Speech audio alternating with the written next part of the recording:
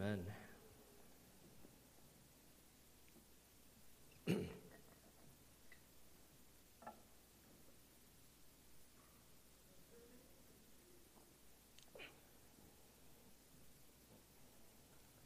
Just going to have to hold on to this today.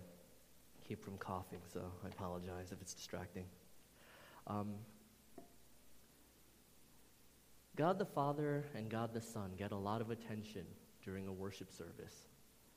So God the Holy Spirit is quite humble and doesn't really draw attention to himself. But let me tell you what he does in our worship.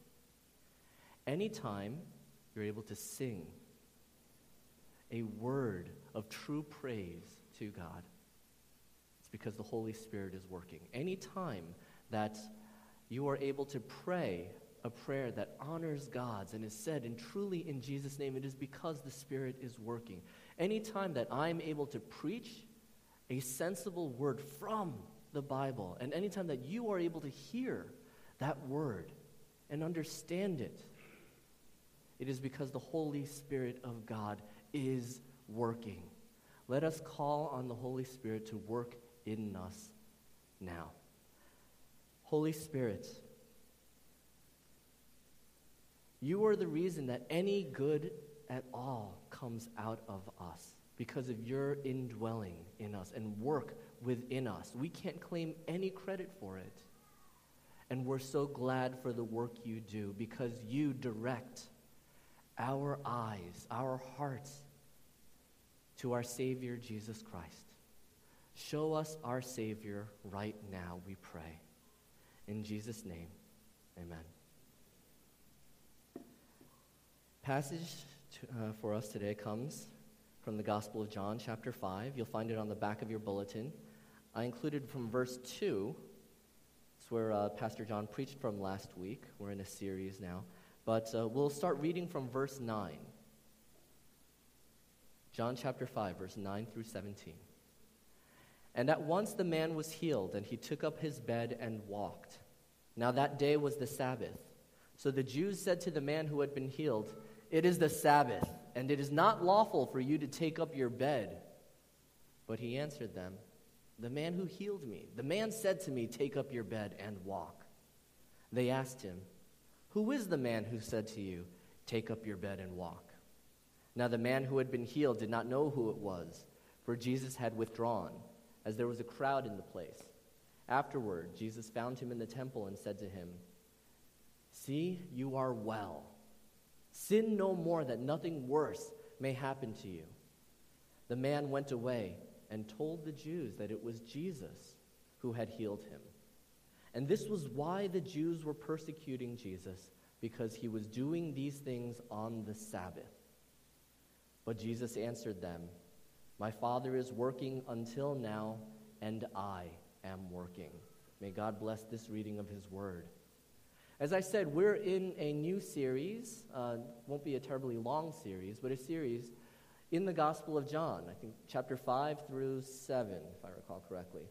And the basic structure of the series is that Jesus makes us mad, and then Jesus makes us glad. That Jesus makes us mad. He exposes our hearts and shows to us what we were holding on to, what we really wanted, and how that's not what he came to help us with.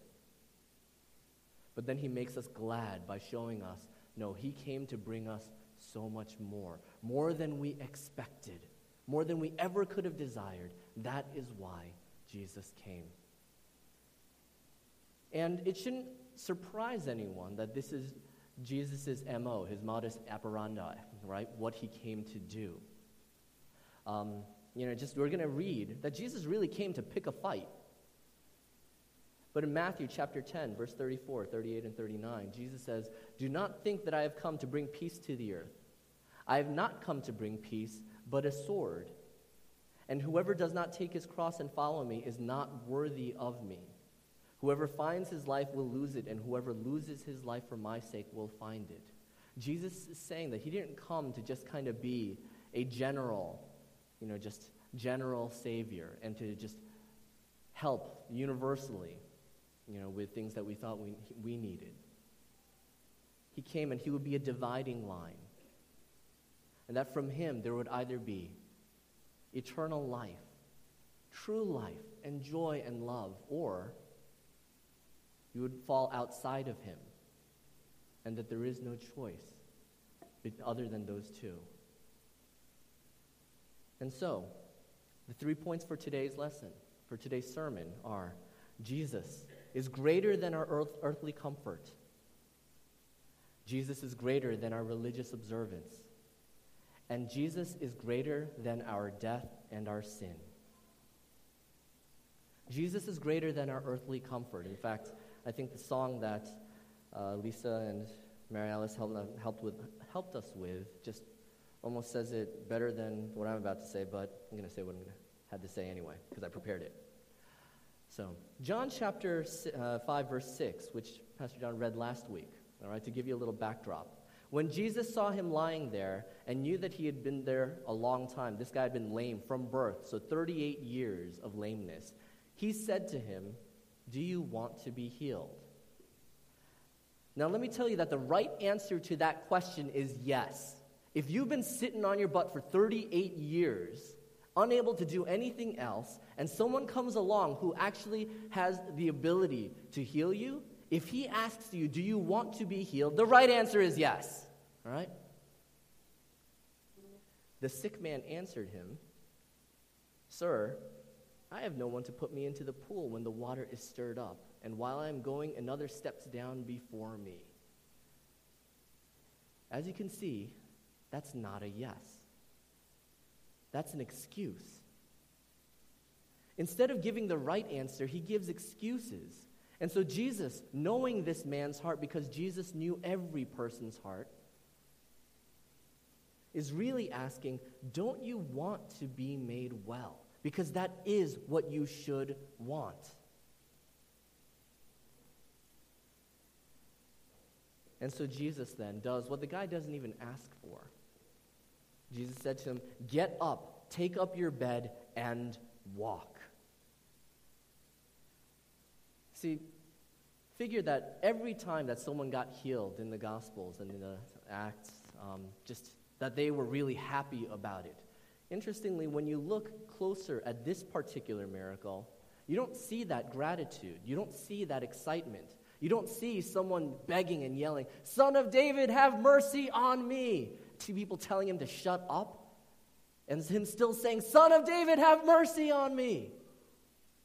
Hoping against all hope that Jesus will come, that he listens and cares. We don't see that here. See, we see Jesus doing what we expect him to be doing. Zephaniah 3:19 talks about Jesus, right? So the Old Testament prophecy talks about what Jesus would be like. "Behold, at that time I will deal with all your oppressors, and I will save the lame and gather the outcasts, and I will change their shame into praise and renown in all the earth." So the Old Testament told us what to expect about Jesus. Or Jesus talking, and Pastor John said this last week too, Jesus told John the Baptist in jail, and wondering, wait, Jesus is here, I'm still in jail. So he sends his followers to Jesus asking, "Are you the one we have been waiting for, or should we wait for someone else?" And Jesus replies, "Tell him that the blind receive their sight and the lame walk, lepers are cleansed and the deaf hear, and the dead are raised up and the poor have good news preached to them." We see Jesus doing what he said he'd come to do. John chapter 10, "I came that they may have life and have it abundantly." But this guy, lame guy, or previously lame guy at this point, he is not coming with a response of need or gratitude. So you know what he reminds me of? If you've ever watched the animated Pixar movie, The Incredibles, if you haven't, why have you not watched that movie yet? So, The Incredibles, all right, it's a superhero movie, and in that movie, so toward the beginning, there's a guy jumping to his death. He's trying to commit suicide. Mr. Incredible sees that guy, takes a running jump, flies, and catches him. And just they crash through a building's window and tumble, and the guy's all broken and everything. But Mr. Incredible saved him. And what does he do in response? In the following scene, they're in a courtroom. This guy sued Mr. Incredible. Sued him. And his lawyer, quote, "My client didn't ask to be saved. My client didn't want to be saved. And the injuries received from Mr. Incredible's so-called actions cause him daily pain." And then Mr. Incredible yells, "Hey, I saved your life." And the guy replies, "You didn't save my life. You ruined my death.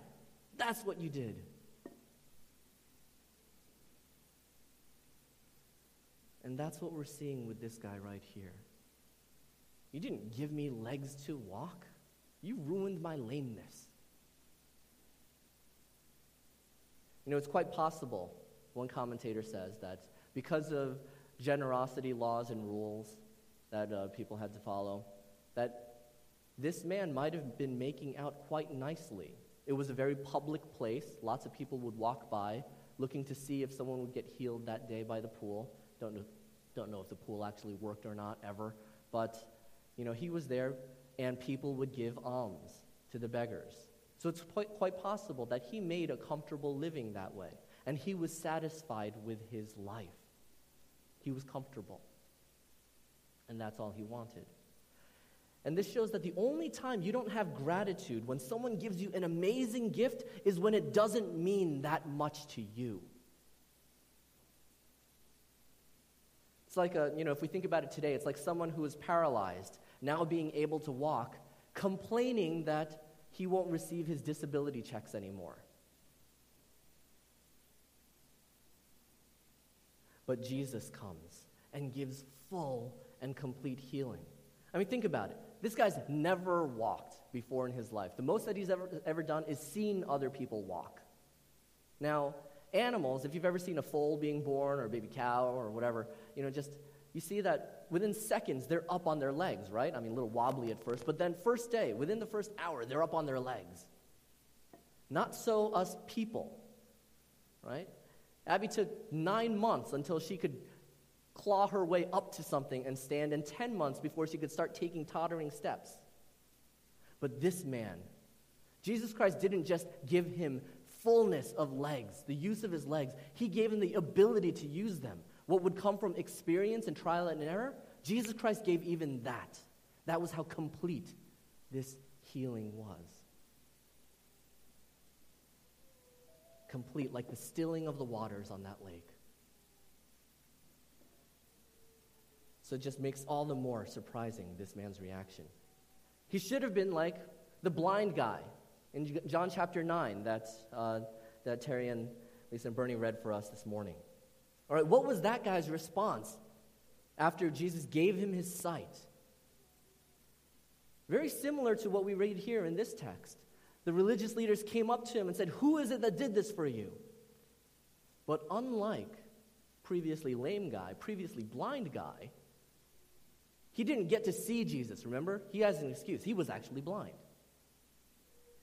And he says, "Why? This is an amazing thing. You don't know where he comes from, yet he opened my eyes." We know that God doesn't listen to sinners, but if anyone is a worshiper of God and does his will, God listens to him. Never before, since the world began, has it been heard that anyone opened the eyes of a man born blind.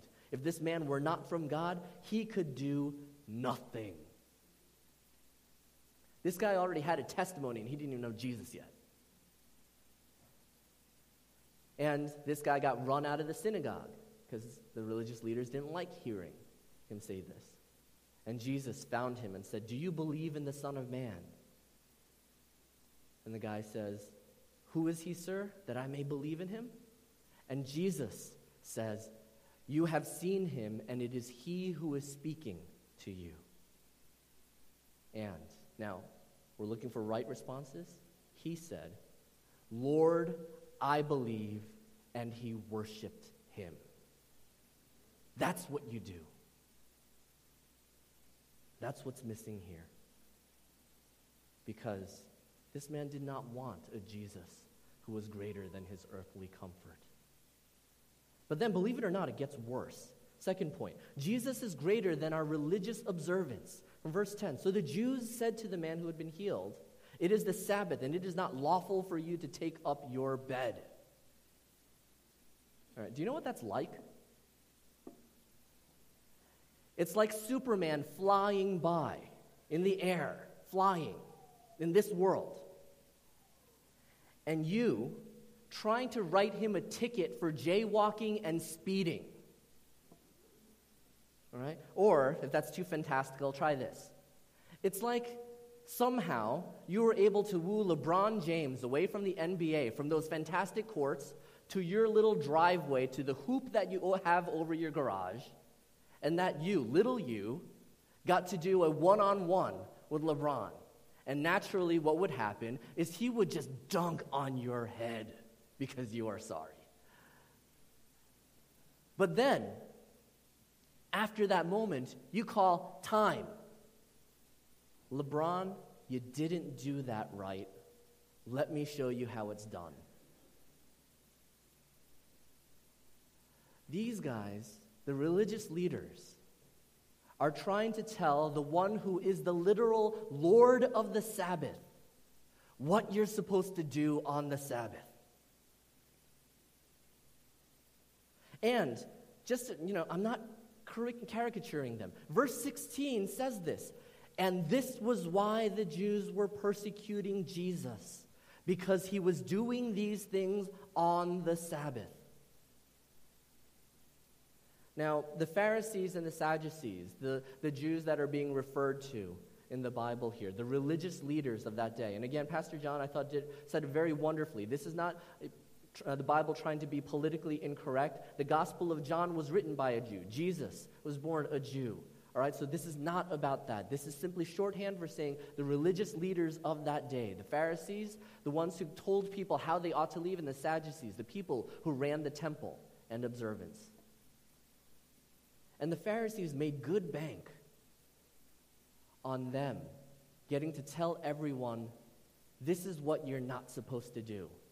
In fact, there were 39 classifications of work. They made it that clear that you could not do on the Sabbath so that you would not violate the fourth commandment, remember the Sabbath and keep it holy. That's what they were all about, saying, don't do these things. And by not doing these things, you are keeping the Sabbath holy. So things like spitting. There's for the blind guy, Jesus spat and made mud. That's not allowed. Not because spitting is vulgar, but because that spit mixed with that mud makes mud, a building material. That's work. Or doing more than one stitch. That's work. I guess we should be generous that they allowed one stitch, although I can't think of too many times that one stitch is useful to you, but what they were showing. Now, mind you, they heard and saw everything else that was being recorded here. They knew lame people were being made into walkers. They knew that blind people were being made into seers, that deaf people were being made into hearers. They saw all of this stuff. And they knew from the Bible, the Old Testament, that only God could do these things. It's not like anyone else has walked the earth and done these things. But their problem was how he was doing it, particularly when he was doing it. As if to say, we'd be satisfied with you, Jesus, with everything that you were doing. We're so glad you're here, except could you just not do it on this day?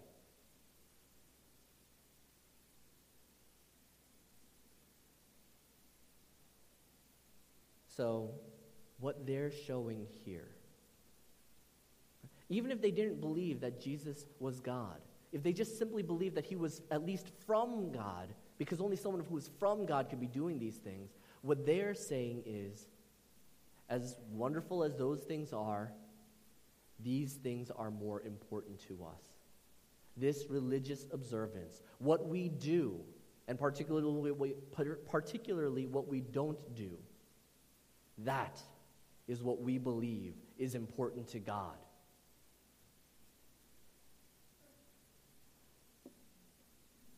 So in that sense, they wanted a Savior who was like them, because they were waiting for a Messiah.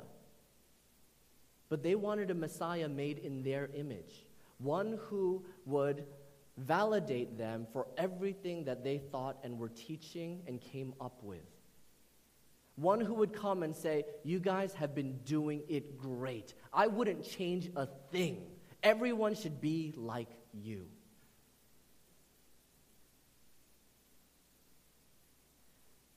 This is why the Jews were persecuting Jesus. Because he came saying that he is greater than their religious observance. You know, and it's kind of a funny thing to think that you could actually grow closer to someone, closer to God in particular, by the avoidance of things. Have you ever tried defining a relationship based on what you won't do with or for that person? Or if you want to have a terrible week in marriage, for those of you who are married, try it this week. Just make your entire relationship based on what you don't do, what you won't do. I won't have an affair. Okay, I won't leave the toilet seat up. I won't, just leave the laundry lying around. At this point, some of you are thinking that, hey, that sounds pretty good, all right? But there is nothing that says, do move toward the other in love. Do hold them with affection. Do say that you love them. It's nonsensical to think that you could draw closer to someone in merely the avoidance of things, and yet that is exactly what we are being told that these religious leaders were saying. And I have to say that lots of people, anytime you look at TV, just in how Christians are portrayed, it makes us look like we're just killjoys, that it's all about what you can't do, what you shouldn't do, what God doesn't want you to do. So this theme of putting religious observance over Jesus, it's a common theme from that day till now. And the irony is that these religious leaders, they were plotting to kill Jesus. Now, plotting is planning, and planning is work. And so they themselves were working on the Sabbath to murder someone else. That's another commandment, isn't it? Thou shalt not murder. So malice aforethought, premeditated killing of someone else. And so so the planning was work, and then the entire work that they were trying to commit themselves to doing wasn't exactly good either. And so we see in this lame man and in the religious leaders just these things that should warn us, warn our hearts. Because Jesus came greater than these things, our earthly convenience, comfort, and health, and greater than what we would do for God. In fact, he came to show us that he was greater than our sin and our death. See, neither the lame man nor the religious leaders thought they needed anything from Jesus. But in John chapter 20, verse 31, we see why this was all written. All right, John actually refers to these miracles. There's a word for miracle in Greek, but he likes to use the word signs. Now, signs point to things. Speed limit sign, don't go faster than this. A detour sign, go that way. Or a one-way sign, don't come this way. Signs point to things. What are these signs of? What are these miracles? Signs pointing to. In John chapter 20, verse 31, this gospel writer gives us a legend to understand this map by. Have you ever read a map? The little box in the corner is called a legend. It tells you, all right, this inch represents this many miles, and these characters and symbols mean this. You need the legend in order to understand the map. And John gives to us a legend to understand his gospel. Chapter 20, verse 31, but these are written so that you may believe that Jesus is the Christ, the Son of God, and that by believing you may have life in his name. So all that is written, including the recording of this miracle, is a sign to show Jesus is the Messiah, the Christ, the Son of God, and that by believing you may have eternal life in his name. And so what is this healing about? What is it a sign of? Because it wasn't just for the lame guy, and it wasn't just for the religious leaders to observe. It was for us. See, that lameness, you can interpret that as deadness of his legs, just like blindness is deadness of the eyes, deadness of the ears. It is physical death, but it is pointing to a deeper spiritual reality and truth. That in your heart, in your spirit, you are dead. And the Bible tells us this when it says, "For all have sinned and fall short of the glory of God. There is none righteous, not even one." And tells us the penalty for that sin. The wages of sin is death. And so all of these miracles, Jesus was showing in a physical, invisible way what he came to do for us in our spirits. Because we are already dead in our transgressions. And so physically, might have been, just alive and just dead in the legs or the eyes or whatever else. But dead in our spirits, we can't even cry out to God. We are dead that way, having no life unless a Savior comes near. And that's what this healing is about. And that's the warning of this lame person. Because he was comfortable in his deadness, just like that guy that Mr. Incredible saved. You didn't save my life, you ruined my death.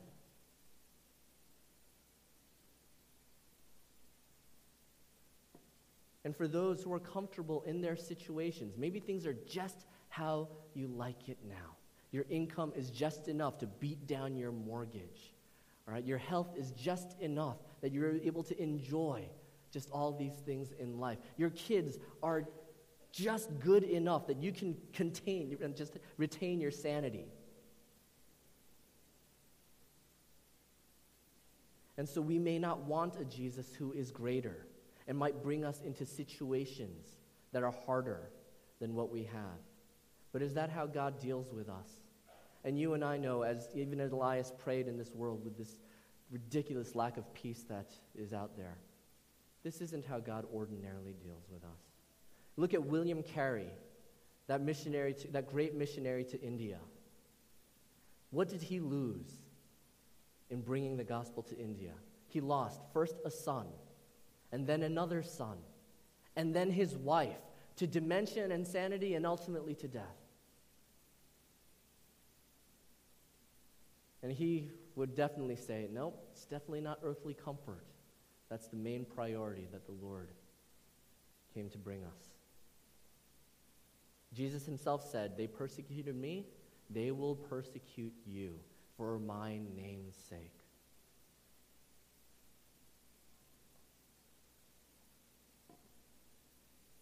And so we can be like that lame man, not wanting any more of Jesus than we've got. Jesus, I believe in you. I can say that Apostles' Creed. Just really like how things are going right now. It's not something that I can ever say to you, or something that even someone else could say to you. It's only something that you can investigate your heart to see if that's a heart that is residing in you. Or let's look at the religious leaders and their observance of the law. They were saying that they wanted what they could do. They wanted to hold on to what they could do so that they could wave it before God and say, "I did this for you. Don't you love me? You kind of owe me because I was so good. I withheld from doing all kinds of things. I could have made so much more money if I worked on the Sabbath. I could have just done so many more fun things if I didn't have to worry about all these restrictions." Actually, I can say that I was very familiar and comfortable with this. Not comfortable, but I knew this thinking, this way of life. In high school, definitely when I was in youth group, in church, and son of a pastor and all that. But I was really afraid of going to hell. I just, if I could say that my belief had one central thing in it, it was fear of hell, and that somehow I would end up in it. Now, I had the gospel preached. It might have been accented, it might have been a little clumsily or whatever, but had the gospel preached to me. I read the Bible by 12 times by the time I hit high school. So I knew what was in it.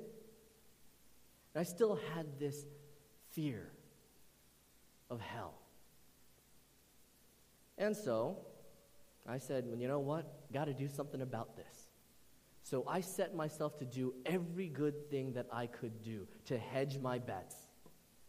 All right, I wasn't just in youth group, I was active. I was not just a youth group officer, I was the president. I was on worship team, I was a guitarist. I definitely wasn't the best guitarist. I was a vocalist, I really was the worst vocalist. And then eventually I was the praise team leader, the same year that I was the youth group president. So everything was just bad all around. What else did I do? I was a Sunday school teacher, so I led Bible study. I didn't curse. I wore Christian t-shirts at school. I just everything that I could do. Because if your life is about the work that you do, and that's how God is going to treat you, then don't do it halfway. Go all the ridiculous way. Be frenzied about it. That's your choice. That's if you want to look at it and say, all right, I want God to deal well with me based on what I do, then don't let up for a second ever, because you're accountable for every moment. Now, the glaring flaw in that awesome theology is thinking that you're starting off from a place where you're okay, and all you'd have to do is continue that train. But again, what I said, all have sinned already. All already fall short of the glory of God. All are dead in their transgressions.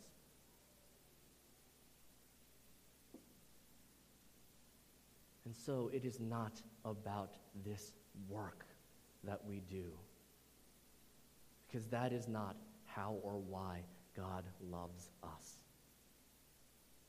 And now, it sounds like we have the lame guy and we have the religious leaders, and not to be warned, not to follow. We can actually today combine these two errors. We can combine them. We do this subtly when we ask for God's will in our lives. It sounds really, really good. It actually sounds kind of like the Lord's Prayer. Just, your will be done on earth as it is in heaven.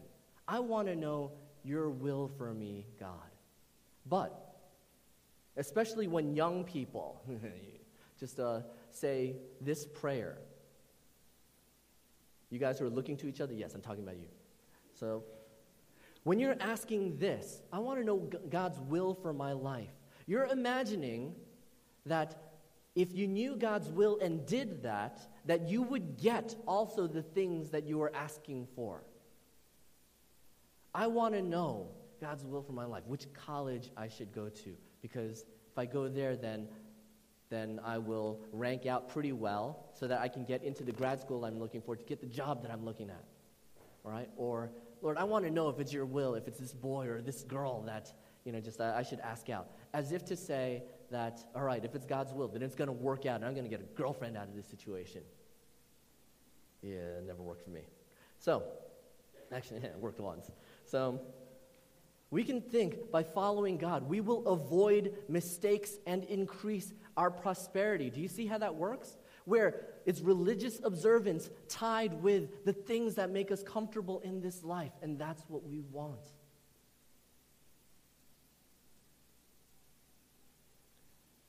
But my friends, Jesus is greater.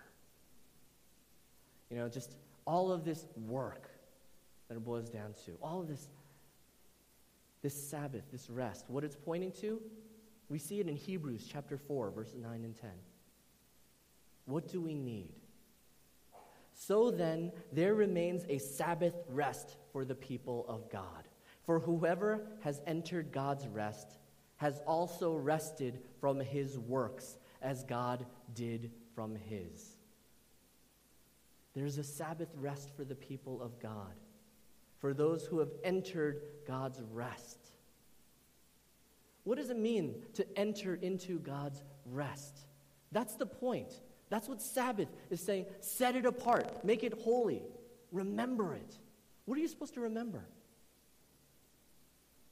That you have a God. He is your home.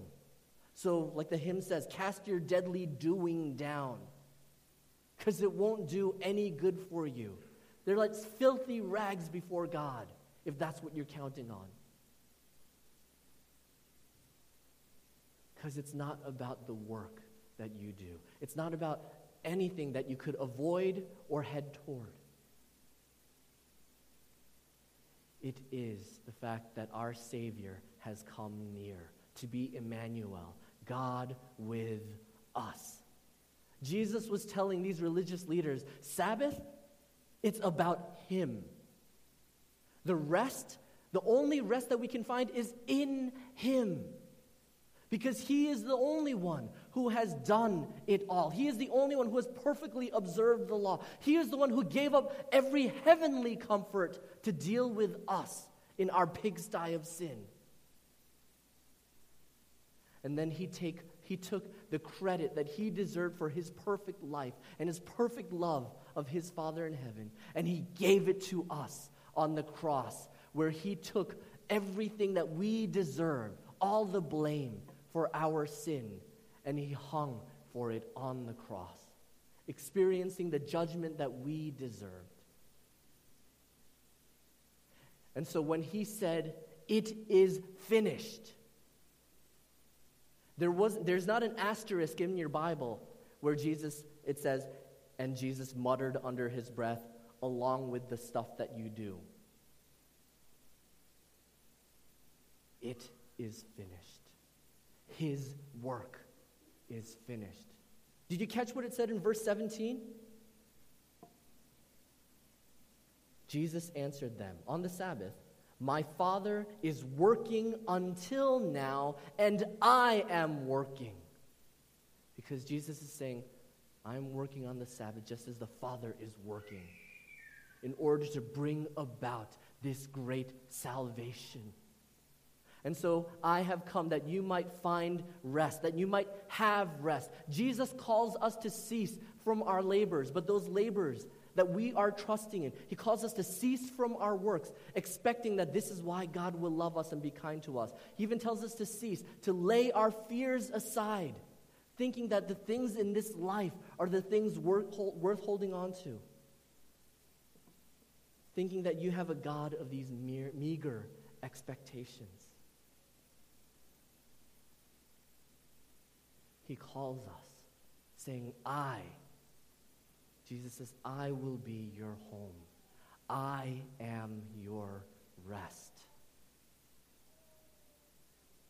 So you want to know what Sabbath is about? Resting from your labors and finding your rest in Christ. It's wonderful that God made us, gave us a pattern of work, and then rest. He made our bodies to need this, but He also knew that in that rest, it's not just to be in a vegetative state. If that were the case, then just a sensory deprivation tank is what everyone should do once a week, right? Just to block out everything else that causes stress and makes us have to rise and do anything.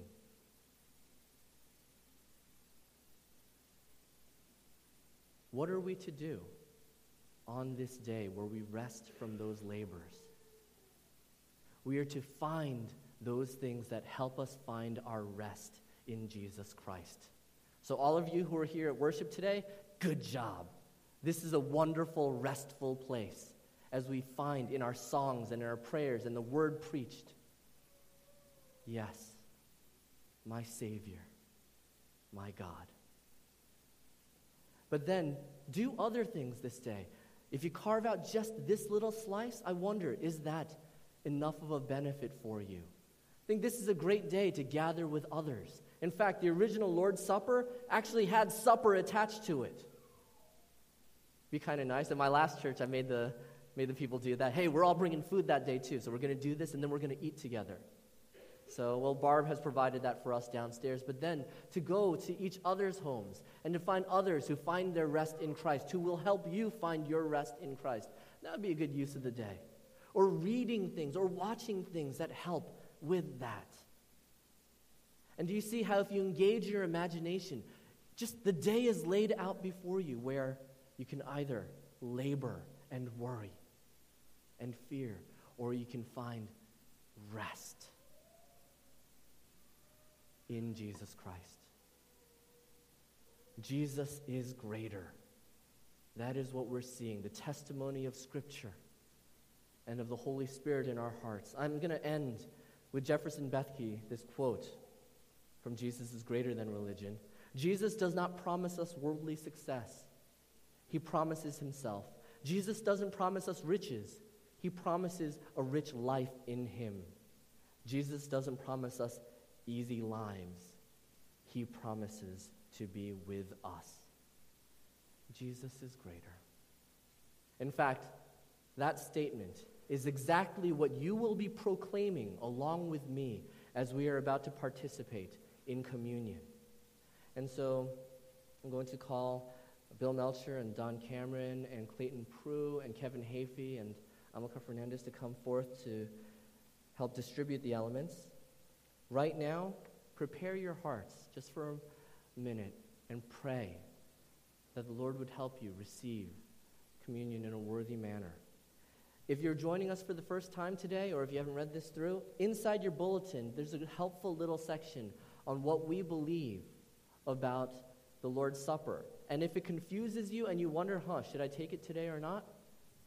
Maybe it's a good day not to, but then to come talk to the elders or the pastors, because we want you. We want all to take communion. But we want you to do it in what the Bible calls a worthy manner, so you don't eat and drink judgment on yourself. We don't want worse to happen to you. We want what is good. We want Christ in your hearts. So if you want to take a moment to read that, for the rest of you, you can pray.